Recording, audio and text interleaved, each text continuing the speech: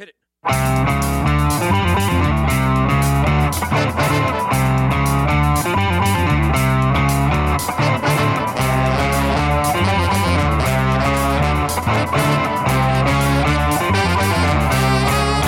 Tune into The Manifesto, hosted by Emily Wheaton, Logan Cook, and Logan Bishop, the Political Science Society's new radio cast. Catch us on local 107.3 FM and wherever you find podcasts. Boom.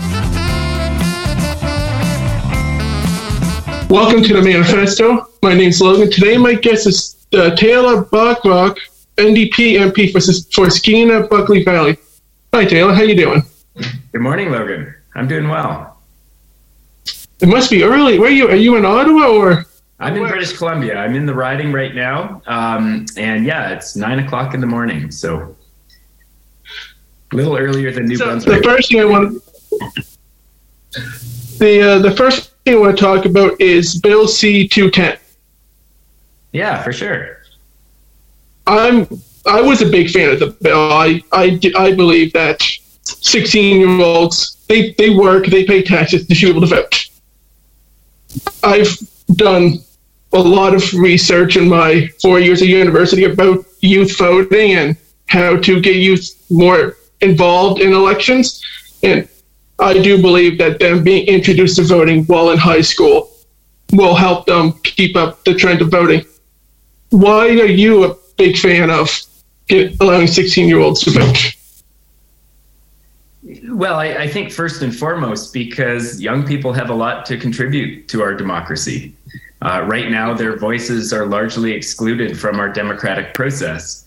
And in Parliament, we're talking about big issues that really affect the Canada that they're going to inherit. So I believe that if we bring younger voices into the conversation through the electoral process, which is really one of the most fundamental ways people can participate in the decisions about the future of our country, I think that's all upside. And the experience of other countries around the world really proves that out. So you mentioned that you've been doing some reading about youth voting. There's over a dozen countries around the world that have lowered their voting age to 16. And when they've done so, they've seen a number of different things happen. For one thing, they see greater engagement and participation by 16 and 17-year-olds than they see in the kind of 18 to 24-year-old age cohort. Mm-hmm. And I think that's largely because age 18 is not a great time to expect young people to start voting. It's a time, after graduation from high school, it's a time of great transition when young people are moving away from their home riding. They're not as connected to the place where they're living. And there are all sorts of other things competing for their attention. I have an 18-year-old daughter who's off to university in September. And, it's a time when there are a lot of things on young people's plates. So the idea of figuring out how to vote and making your way to the voting place and casting a ballot in a riding that you don't call home, that's not top of mind for young people. By contrast, if we lower the voting age to 16, and this is what they've seen around the world in places like Austria and Scotland and Wales, if you lower the voting age to 16, you're involving young people at a time in their lives that's relatively stable, when they're living at home, when they're still going to high school, they're probably living with their parents in the community where they grew up. And all of those conditions lead to greater civic engagement. They lead to greater voter participation among that young cohort. So certainly there's lots of academic research on this, and it shows that 16 and 17-year-olds get out there and vote.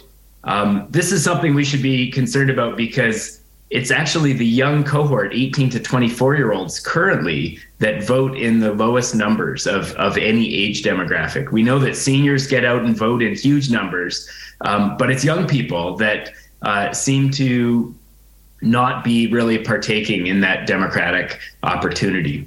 So lowering the voting age, maybe a bit counterintuitively, is actually a way to start that voting habit earlier in life. And what the data shows is that voting habit, if we can get young people out to the polls when they're 16 and 17, those voting habits stick with them through their lives. So those are a few of the benefits. But really, it's about the fact that the arguments against lowering the voting age aren't very strong. I've talked to lots of MPs, and the ones who don't support it, they just kind of shrug their shoulders and say, well, I think it's fine the way that it is. Well, for 16 and 17-year-olds who want their voices to be heard, that excuse just isn't good enough. And if you look at the Charter of Rights and Freedoms, it grants every Canadian citizen the right to vote. So there is an argument being made, and currently there's a group of young people taking the federal government to court. There's an argument to be made that the current voting age limit actually infringes on the charter rights of young Canadians. So it's a really interesting thing. I brought forward my private member's bill because I wanted to advance the conversation and bring forward the voices of young people who are fighting for change. Unfortunately, it didn't succeed in the vote in the House of Commons. But I do think this is a change that eventually is going to come to pass because it's been so successful in other places where it's been done. Yeah, I'm only 21, and in previous elections, I have had to convince my friends that they should go vote, even if they don't want to, that voting is an important part of our democracy. Yeah, absolutely. Absolutely. Another election question. People have been theorizing that the Prime Minister is going to call an early election. Do you believe that an early election will be called before 2025? Logan, I try not to engage in too much speculation or hypotheticals when it comes to elections. My focus is really on trying to represent the people of Skeena, Bulkley Valley in the best way possible, and to make sure that their voices are heard in Ottawa. Right now we're in a minority parliament, which is a pretty interesting situation. When you're in a majority parliament, of course, the government holds all the cards and they can pass any legislation that they want. And typically those governments last the full 4 years. In a minority situation, it's a bit more complex because, of course, the government has to find enough votes to pass its agenda. And I think it's a big opportunity for parties like ours that hold the balance of power to get some big wins for Canadians. And that's really been our focus in this parliament. You probably heard about our success in forcing the government to commit to some big policies that we've been calling for many, many years. Things like dental care, a dental care program that is going to allow people who don't have dental insurance to go to the dentist.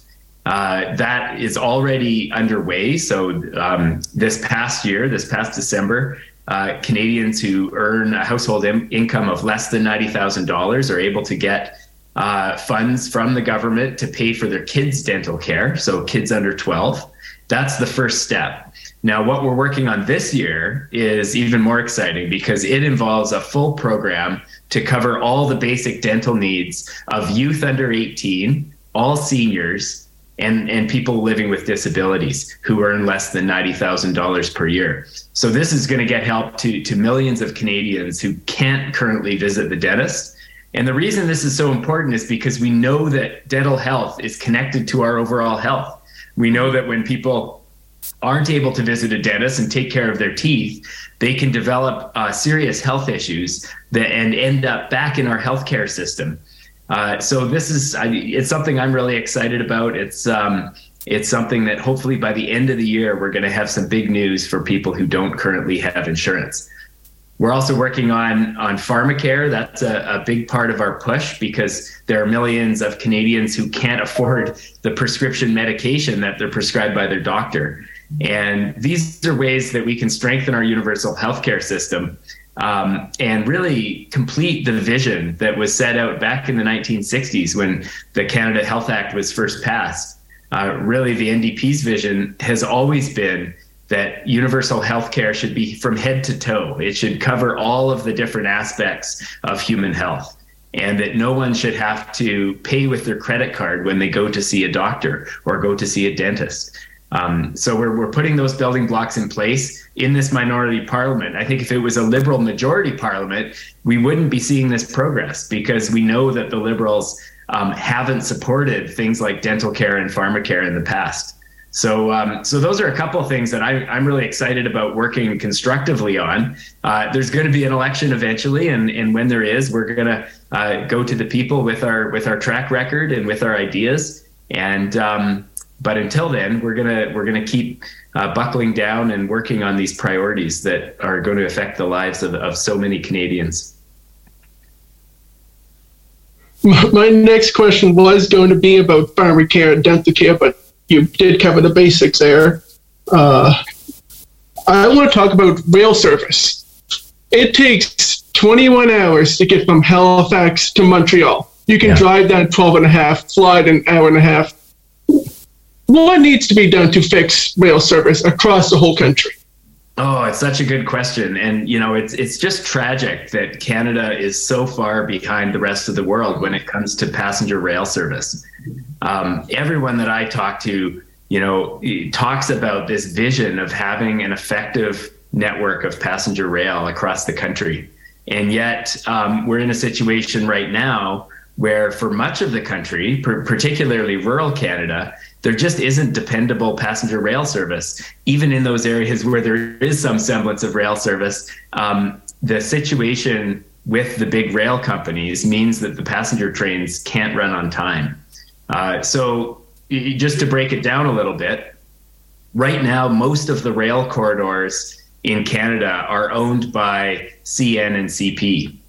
And because there's more money to be made moving freight, those two companies have really prioritized the movement of freight trains. As a result, the passenger trains run by Via Rail or other passenger carriers, there are a couple others across the country, those trains have to pull over and let the freight trains by, and that affects their schedule, it affects the dependability and consistency of those routes, and it makes it hard for people to use the train as a transportation option. Here where I live in Northwest British Columbia, there's a rail route called the Skeena that runs from Jasper to Prince Rupert. It's a beautiful, beautiful route. And certainly every year tourists from around the world ride the train to look at the scenery. But it's not really a good transportation option for people who live in the region because often the train is 2 hours, 4 hours late. That's not something that people can depend on. So across Canada, we need to see a shift in that regard. And, I'm not sure what it's going to take, but I do think it's going to take some vision on the part of the federal government to stand up to the big rail companies and say, no, we're going to take back our passenger rail service. We're going to invest in Via Rail, our public passenger rail provider. One of the things Via has been struggling with is it has really aging rolling stock. So many of the trains are decades and decades old. They're much older than the passenger trains used in other parts of the world. Just recently, some of the cars were taken in for inspection, and these inspections showed that they weren't structurally sound anymore, these passenger train cars. And so Via has been having to run extra cars on their trains to act as a buffer in the case of a collision. So there needs to be reinvestment in the trains themselves, in addition to what I spoke about when it comes to carving out space for passenger rail on our main rail corridors. Now, I'll just mention one other thing when it comes to passenger rail. The government is working on a plan for something called high frequency rail on the corridor between Toronto and Quebec City. Now, this is Canada's busiest passenger rail corridor, and right now it accounts for something like 80 or 90% of Via Rail's revenue is just in that one corridor because it's such a densely populated part of Canada. Yeah. And what the government wants to do is they want to build new track dedicated to passenger rail and have these high frequency trains that essentially are going to cut down the travel time and allow people to get between these major centers along the line. Now, this is a concept that we support, but we're very concerned about how the Liberals are going about it. So instead of investing in Via Rail and building a really viable public passenger rail service, like so many other places around the world have, what they're doing is they're doubling down on this public-private partnership model, which is essentially a form of privatization. Right now, they've gone out to these big private corporations and said, hey, do you want to build this rail line for us and operate these trains for us? Come to us with your proposal. So these are companies like SNC-Lavalin, like these other big mega corporations that are looking at this project as a way to make a whole bunch of profit. And we really feel that the best way to build a passenger rail system like this is to do it publicly, to do it in the interest of Canadians, not in the interest of private investors. And we've seen in other cases, certainly in England, when they privatized their passenger rail service, they saw the cost of riding the train soar. They have some of the most expensive passenger rail in the world. Here in Canada, we saw some of the pitfalls of the public-private partnership approach with the Ottawa LRT, which has been plagued with so many problems since day one. What happens is when they go down this path and they try to attract private investment, try to attract these companies that want to maximize private profits, they end up cutting corners and they end up jacking up the fees charged to riders. And we believe that the best model is a public model, one that puts the needs of rail passengers first and ensures that the service is affordable, is convenient, and really works for people who need to use the train. So we're pushing back hard on this privatization scheme. One of the challenges is that if this private company, someone like SNC-Lavalin, comes in and takes over the busiest rail corridor in Canada, that's going to leave Via Rail with just a mere shadow of its former service. They're going to have the least profitable routes across rural Canada. And I think that it's really going to spell the demise of Via as a public rail provider. That's a future that deeply concerns me, because I think we should be heading the other direction. This is certainly the NDP's view, that we should be investing in public rail. We should be building a future for Via Rail across the country. And instead, the federal government seems to be handing over most of the passenger rail revenue to private companies. So that's a little glimpse into the passenger rail stuff. I hear you when you say, so many people have this vision of effective rail service. You look at countries like Japan that have had high-speed trains since the 1970s. Here in Canada, we're in the dark ages when it comes to rail service, and it could be much better. To continue on the passenger rail questions, in most non-North American countries, between cities like Toronto and Montreal, they would have frequent high-speed rail between them. Yeah. Here in Canada and really North America, we seem to be obsessed with our cars and our private transportation. What do you think about high-speed rail between the big cities? Oh, yeah. It would be incredible. It would be a game changer to have high-speed rail between Canada's big cities. I think the government has been very cautious around the idea of high-speed rail, and this high-frequency rail plan that they've put forward, it only sees the trains going at most about 160 kilometers an hour. Now, in other parts of the world, trains are going over 300 kilometers an hour. So the question is, why is Canada having to accept such a diminished vision compared to the rest of the world? And I would hope that the government would put out a really bold plan that would, provide service that's at least on par with what we see in other countries. Whether that happens, it's certainly something we're going to keep pushing for. I do know that there are some other considerations around high-speed rail. It typically costs quite a bit more. There's more risk involved when it comes to the financing of those big projects. But other countries have shown that it's possible. And, if we're going to get people out of their cars, if we're going to stop people from choosing to use airplanes for these short-haul flights and really reduce carbon emissions, address the climate crisis, high-speed passenger rail is one of the best ways to do that. Yeah, I'm thinking Europe. You can go between London and Brussels in a few hours. Imagine going between, say, Toronto and New York, Toronto and Chicago. it'd be great. Oh, absolutely. Absolutely. Yeah. I think it's a really important vision. Let's talk about rail safety on the other hand. Like, Lac-Mégantic happened 10 years ago. There was a rail derailment in Ohio that's been on the news for a month. Here in St. John, the tracks go right through the middle of the city. Mm-hmm. What needs to be done to make rail safe? Yeah, great question. I've been troubled seeing the footage from the East Palestine, Ohio derailment and thinking about the situation here in Canada. I was just reading yesterday, there was an article that quoted Kathleen Fox, the chair of the Transportation Safety Board. And after a big derailment in British Columbia a few years ago that killed 3 rail workers, the Transportation Safety Board came out with a report with a bunch of recommendations, including recommendations around braking systems. And, what the chair of the Transportation Safety Board was saying just the other day was that the progress in implementing those changes has been far too slow.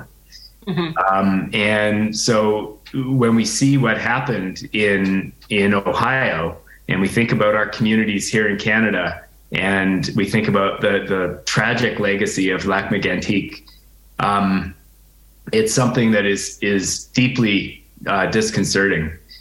Now, we've done a bunch of work on this in Parliament at the Transportation Committee, looking into rail safety in Canada and what the opportunity is, what the imperative is for stronger regulations.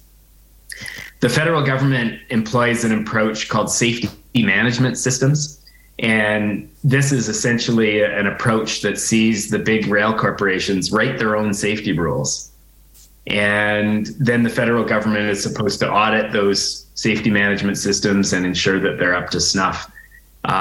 It's really a form of self-regulation. And there are a lot of experts who feel that what we actually need is something much simpler, which is strong government rules with proper inspections and enforcement. And that's how we're going to prevent the kind of disasters like we saw in Field, BC, like we saw in Lac-Mégantic, and like we've seen recently in Ohio. Whether the government has the guts to move in that direction remains to be seen. But the committee did put out a report with, I think it was over 30 recommendations that point to things that can be done to improve rail safety in Canada. Here in Northwest BC, what we've seen along the rail corridor is a dramatic increase in the transportation of dangerous goods.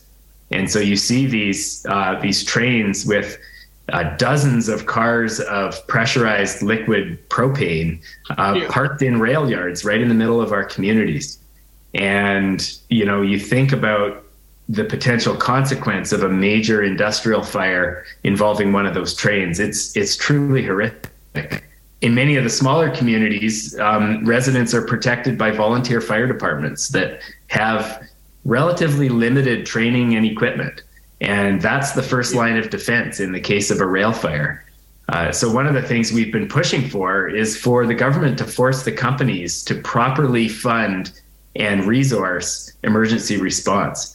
Right now, there's no maximum response time. And the time that it takes for specialized crews and equipment to arrive on the scene could be 3 or 4 hours. There's a lot that can happen in 3 or 4 hours. And in the meantime, we have these volunteer firefighters responding to these major rail fires. And, while there is some training that's available, it's voluntary. There's no federal standards for preparedness, for community preparedness. And that's something I find very worrying. There's so much that can be done to make our railroad safer, but in the end, it boils down to the federal government standing up to these multi-billion-dollar rail corporations and saying that the safety of our communities and the safety of our environment is so important that we're going to put proper rules in place, and we're going to fund, the necessary inspections and capacity at Transport Canada. The last thing I'll mention about rail safety is one of the really archaic aspects of our rail system in Canada is the fact that the rail corporations have their own private corporate police forces. There's no other transportation sector that has its own police. And, this is of great concern because when there are accidents or incidents that injure or kill rail workers, or even have impacts on the broader community, the folks investigating work for the rail company that could be the ones that were negligent and contributed to the incident. So, we saw some very, very troubling circumstances in the aftermath of the derailment in Field that killed 3 men. And we saw CP's rail police on the scene. And we also saw some disturbing allegations around the private corporate police colluding with the Transportation Safety Board to essentially prevent further investigation into what happened by the RCMP. Now there's an RCMP investigation ongoing, and hopefully that investigation will get to the bottom of it. But one thing I've been working on with the families of the CP disaster near Field is amending the legislation federally to remove these corporate rail police altogether, and instead put in place a policing system for our rail sector that is accountable to the people, not to the corporations that employ them. And this is the situation in the UK, where they have a separate police service for rail that's funded by the big rail corporations, but it's accountable to a civilian oversight body. And so you have that transparency and accountability that's so important when we're talking about the pursuit of justice, when we're talking about fair and objective investigations into rail disasters.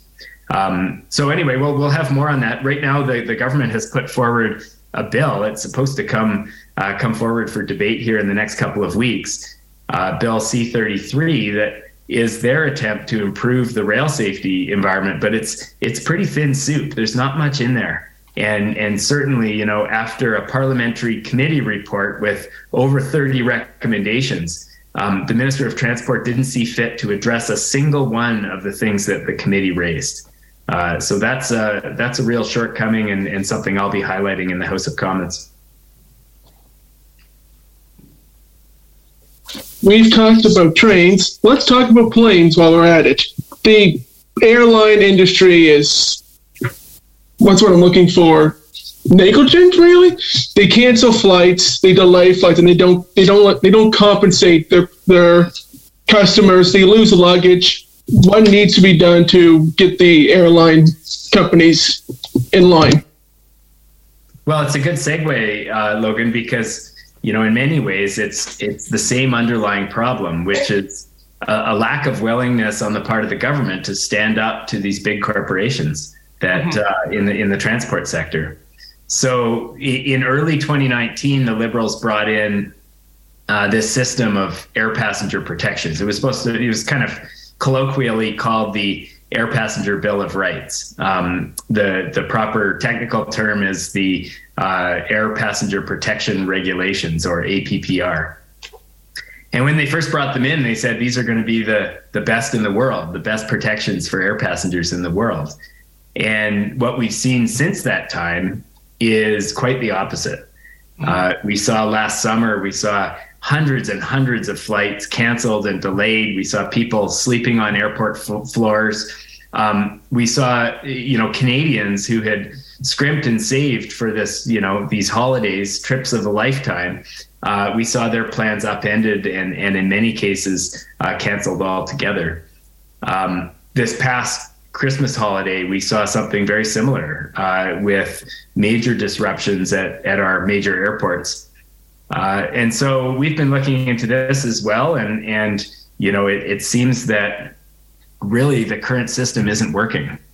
The airlines aren't in the APPR. There are certain levels of compensation that passengers are supposed to receive for different types of disruptions. They range between $400 and $1,000. And, what we've seen, and maybe you've experienced this yourself, is when your plane is canceled and you email the airline and say, hey, I would like my compensation under these rules, most of the time they get back to you and say that no compensation is owed because it's not a situation within our control.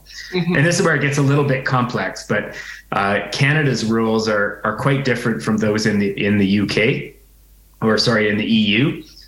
In the EU, they have a much simpler classification system for disruptions. And in Canada, we've created this loophole, which is that when a disruption is within an airline's control, but required for safety, there's no compensation owed. And so what we see airlines doing is we see them claiming that everything is related to safety. In many instances, they're even claiming that a lack of crew is a safety issue. And so if a flight's canceled because there aren't enough crew to crew the flight, then they're saying that passengers don't deserve compensation. Now, this is somewhat contested, and the minister has said, no, in those cases, absolutely. And actually the Canadian Transportation Agency as well have said, ensuring adequate crew is within the airline's control, and those passengers should get compensation. Yeah. But the reality is that there are these loopholes that mean that a lot of passengers aren't getting compensated. And so the Canadian system is so bureaucratic and complex that passengers who want to get compensation have to jump through all of these hoops. They have to, first of all, complain to the airline, wait 30 days to get a response, then file a complaint with the Canadian Transportation Agency, and then wait in line until the Canadian Transportation Agency looks at their complaint. Right now, the backlog of complaints at the Canadian Transportation Agency is 36,000 complaints long. Whoa. So passengers are having to wait over a year and a half just to get word back about whether they're going to get compensation. So the system that Canada has designed it's overly administratively complex. Mm-hmm. It really serves the airline's interest, not the interest of passengers, because only a small percentage of people are actually going to have the fortitude to jump through all of these hoops and persist through this bureaucratic process to the end. Now, in the EU, their system seems to be much more streamlined, and compensation is the norm, not the exception. So we're pushing the government, and the minister recently announced that he is going to be tabling reforms to Canada's approach. This is like the second time he's gone in and tried to tweak it. We've been pushing for something really high bar that puts the passengers first, and working alongside advocates like the organization Air Passenger Rights, Gabor Lukács, and others, we're going to be articulating what exactly those changes need to be, because Canadian passengers deserve better. They shouldn't be sleeping on airport floors. They shouldn't be essentially picking up the slack when airlines drop the ball. And I think what we saw coming out of the pandemic is the airlines were trying to fly far more passengers and far more flights than they had the capacity to. They're trying to catch up financially in a way that put a lot of passengers out, and that's not fair. That's not something we want to see. So instead, we need some really strong rules that are properly enforced. Part of the rules involves fines. The Canadian Transportation Agency can levy fines against the airlines for failure to compensate passengers or failure to abide by the APPR. We questioned the Canadian Transportation Agency at committee, and what they told us is that they've never levied a fine against an airline for failure to provide compensation. And the fines that they have levied, they fined WestJet an amount of money, a small amount of money for, I think it was failure to properly inform passengers or properly communicate with passengers about their air passenger rights. But the fine ended up being like $200 per passenger. And so when you're dealing with these huge corporations, that kind of fine isn't enough to serve as a disincentive. And, unfortunately, if the cost of compliance is greater than the cost of non-compliance, we're going to see companies not complying with the regulations because there just aren't the consequences there. So this is something we continue to work on. I'm hoping in this spring session to be bringing forward an articulation of what these changes need to be, and we're going to keep putting pressure on the minister until Canada gets the regulations that its passengers deserve. $200 a person is horribly low. Let's say it's 100 people. That's $20,000. That's pocket change for a company like WestJet. Yeah, exactly. Think about it. Exactly. Just throw it away. Exactly.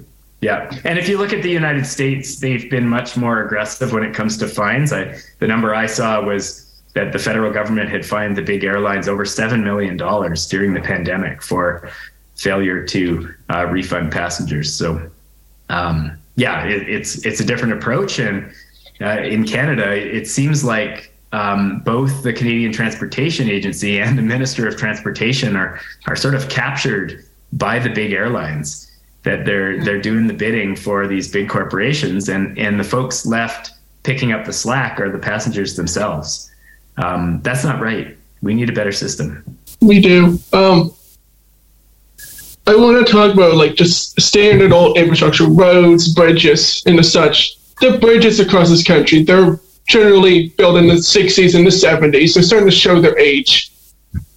What can the federal government do to ensure that roads and bridges are upkept for future use? Yeah, well, roads and bridges largely fall under provincial jurisdiction. I know there are instances where the federal government has partnered on larger infrastructure projects involving bridges. There's one here in Northwest BC that was recently funded. And that's important because a lot of Canada's infrastructure is aging. Mm-hmm. We need to see more infrastructure investment. And most of all, we need to see the federal government assisting communities at the community level to deal with their infrastructure deficits. We know that investing in infrastructure has a lot of positive economic spin-off effects, but we need to do it in a smart way because there are limited resources available and there's a huge amount of need. One of the areas when it comes to infrastructure that I don't think we have a handle on yet is the impacts of climate change. Here in British Columbia, this past year, we saw the atmospheric rivers and the flooding in the Lower Mainland take out a huge amount of the transportation infrastructure, bridges, highways, rail lines, and the cost of repairing that damage was billions of dollars, and it's still a project that's underway. So looking forward, because we know that extreme weather events are going to become more frequent, that they're going to become greater in magnitude, we need to be thinking about how we build infrastructure, how we ensure that our communities are resilient in the face of what's coming. And it means doing things differently. We can't simply keep repairing infrastructure and putting it back to the way that it was, because frankly, the way that it wasn't up to snuff. It's not able to withstand the types of events that we know are coming down the pike. And so I think that's going to be a huge challenge. We also need to be building infrastructure that really drives down carbon emissions and leads to that kind of clean energy economy that we're talking so much about. So, the federal government investing in things like widening highways during a climate crisis at a time when we need to be focusing on lower carbon forms of transportation. I think a lot of that stuff needs to be rethought. My one comment to that is I know the federal transportation minister was here in St. John yesterday, announced funding for the Harbour Bridge, which they worked on every single year because it was not built well back in the 60s. Just a money pit. It's my eyes. Yeah, that kind of thing is so frustrating. If I'm not mistaken, you're the deputy critic for Fisheries, Oceans, and the Coast Guard, aren't you? That's right, yeah. Okay, I thought so. So I'm from a very small fishing community along the Bay of Fundy here in New Brunswick. I've seen overfishing decimate the fishing stocks: haddock, pollock, herring, lobster. What can be done to stop overfishing, help the fish population come back to its historical norms? Oh, that's a good question. And I must admit, Logan, I'm not as familiar with the East Coast fishing situation. My focus in that role as deputy fisheries critic is more on the West Coast, where we have, in some ways, a similar series of challenges, especially looking at the way that commercial fishing licenses are granted. This is something that I think the West Coast could stand to learn from the East Coast, because following the collapse of some of the big East Coast fisheries, the federal government did reform the licensing system and brought in rules that ensure that the people actually doing the fishing derive the benefits from that, and that the licenses don't get stacked up by these big corporations that aren't actually fishing themselves. So that's something we're trying to bring in here on the West Coast, sort of owner-operator regulations and fleet separation rules that ensure that the people who actually work on the boats are able to make a decent living. And I think that's part of the picture, because in an era when a lot of fish stocks are under pressure and we're seeing smaller catches, we need to ensure that as much of the value of the fish that are caught as possible stays in our communities. It doesn't make sense for this precious resource to be turned into a commodity that's essentially like a private stock market for these big corporations. And so those are some of the changes we're looking at here. Your question was about overfishing, and I think the real key here is having good science, understanding as well as we can what's happening with these fish populations. We know that with climate change, the fish aren't necessarily going to be where they used to be. We're going to see different species. We're going to see fish in different areas. And so we need a very adaptive approach. And most of all, we need to be investing in the fisheries science so that we can understand as well as we can what these changes are and what the implications are, so that fisheries management decisions can be based on that solid evidence. What we don't want is fisheries management decisions to be based solely on politics, on who has the loudest voice and who's able to put the most pressure on the minister. That's not a good sustainable situation. Yeah, when talking about good science, like the scientists have learned that, like lobster, they keep going north because as the water gets warmer, they keep migrating north, which hurts the lobster fishermen off the Bay of Fundy because there's not as much. While doing research, I learned that you are supportive of removing salmon farms from the ocean. Again, my town is reliant on cooked agriculture. Salmon farms are everywhere. Why are you supportive of removing them? Well, here on the West Coast, the salmon farms farm Atlantic salmon in the same waters that Pacific salmon migrate through. And there are a lot of concerns about the spread of disease, about sea lice infestations, and the impact of these salmon farms on wild populations. Here in the Northwest, I live in the Skeena River watershed, which is Canada's second largest wild salmon watershed. And back in the mid-2000s, there were a consortium of Norwegian salmon farming companies that came in and proposed a number of salmon farms near the mouth of the Skeena River. And there was a huge pushback from the watershed. It was an issue that brought together commercial fishermen, First Nations, anglers, people up and down the watershed, saying that, we don't want to take the risk to our wild stocks. And luckily, we were able to win a moratorium on salmon farming on the central and north coast of BC. On the south coast of British Columbia, they weren't as fortunate, and so they've had dozens of salmon farms, some of them directly in the migration routes of wild stocks. And many wild stocks in British Columbia are at risk conservation-wise. And there's growing evidence that these salmon farms pose a real threat to those wild stocks because of the factors I mentioned, because of the risk of disease and sea lice and other challenges. So the federal government in the last election promised to get the farms out of the water and to not renew the leases.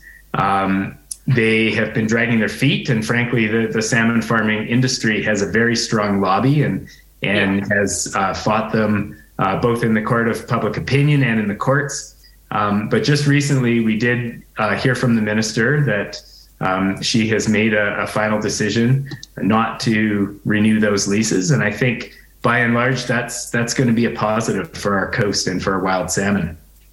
At the same time, we need to see the federal government look out for those communities that have come to depend on salmon farming economically. There are communities on the coast where salmon farming is the biggest employer. And so to move the goalposts and to pull these licenses and not consider the impact of that on the community, I think will be a real, could cause some real harm. We need the federal government to step up with a transition plan for communities and for First Nations that depend on these farms currently, and make sure that there are other economic options that are being developed that will allow families to continue to provide for themselves. So it's not a simple situation. It's certainly complex in some areas, and there are people on both sides of the issue. But my view is that there are so many different threats to our wild salmon populations here on the West Coast. Climate change is certainly a big one. And in light of that, in light of the need to rebuild the full diversity and abundance of our wild salmon, we need to ensure that risks like those from salmon farming aren't part of the picture, that wild fish have as many chances as they can to migrate and spawn and hopefully grow their populations over time. I do have my personal problems with the farm salmon industry, but then on the other hand, they employ most of my family. But so it's a hard situation. Do I agree with them? Do I disagree with them? I really don't know. These kinds of issues are really tricky, especially when they're embedded in our economies and people rely on them for their livelihood. It's not a simple one at all. I think the issues on the East Coast are probably a little bit different than on the West Coast. I assume the salmon you're farming are Atlantic salmon out there, and I'm not familiar with what the evidence shows when it comes to things like sea lice and disease, the spread of disease. But ultimately, when communities are concerned, when the people are concerned, we need a federal government that's responsive to that. One of my final questions is, I like to ask this question to every guest I have. What do you think about changing the electoral system away from first past the post? I'm a big advocate of moving to a proportional system. Okay. Right now in Canada, we have an electoral system where about 20% of the eligible voters can determine the government that has 100% of the power. Mm-hmm. That doesn't seem like a fair system. And at the same time, we have so many voters across the country who are disenfranchised by our voting system, who feel like their vote doesn't count. Maybe they live in a riding that has always voted Conservative, and where they just feel like the other parties don't stand a chance, and so they don't cast their vote because they figure that the outcome is is kind of predetermined.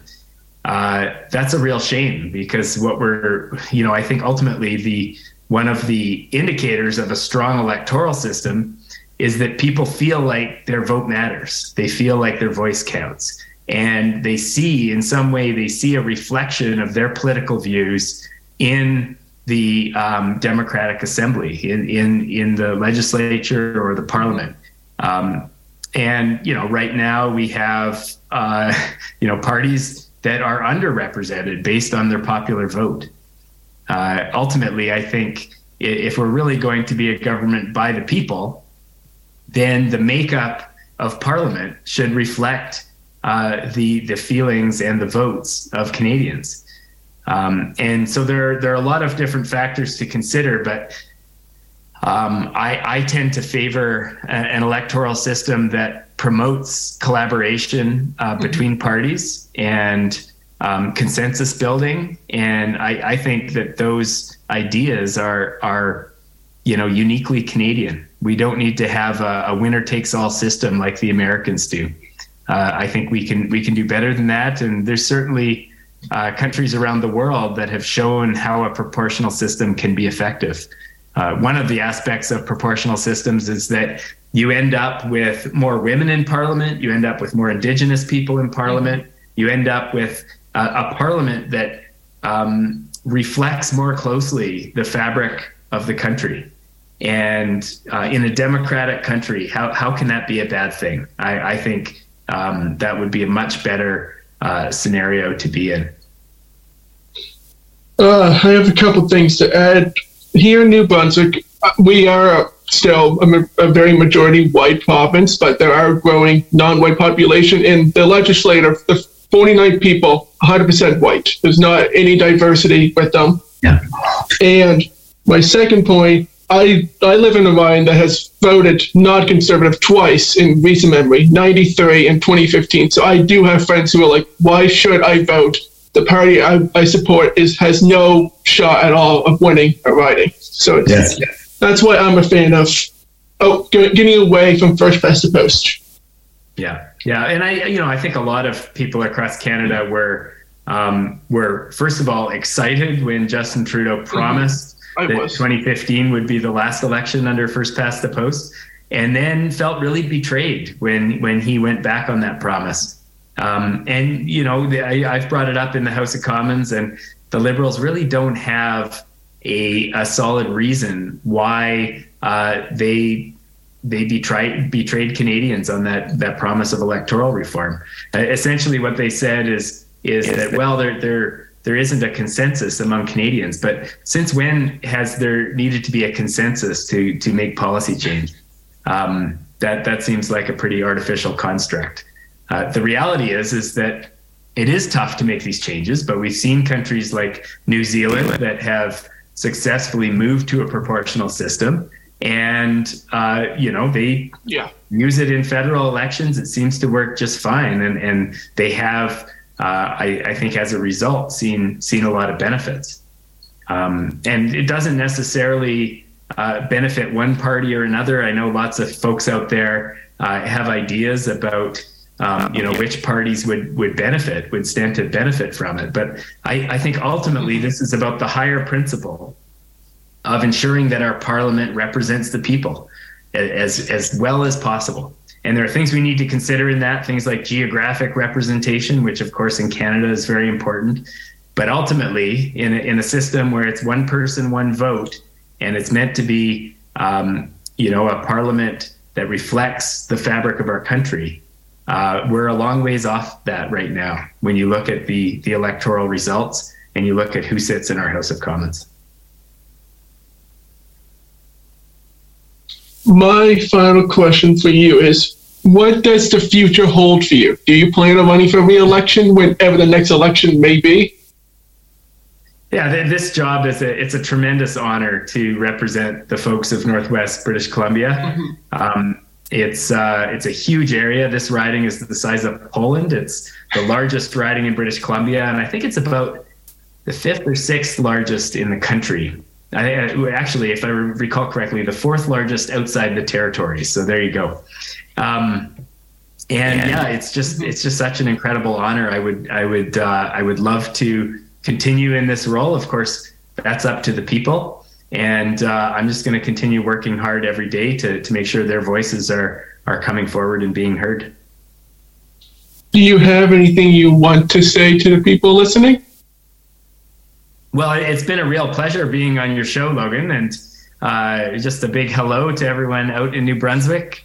It's not a province I've spent a lot of time in, so I look forward to visiting one of these days, and maybe when I do, we can sit down again and continue the conversation. That'd be nice. Well, Taylor, thank you for taking time to do this interview with me. Yeah, I really appreciate it. It's great to connect. Thanks for your questions, and best of luck with all your endeavors. Thank you.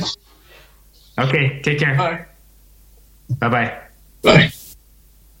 This has been The Manifesto. Today my guest was Taylor Backrach, NDP MP for Skeena, Bulkley Valley. Thank you for listening. Thanks for tuning in to The Manifesto podcast, brought to you by the UNBSJ Politics Society. I'm your host, Logan Cook.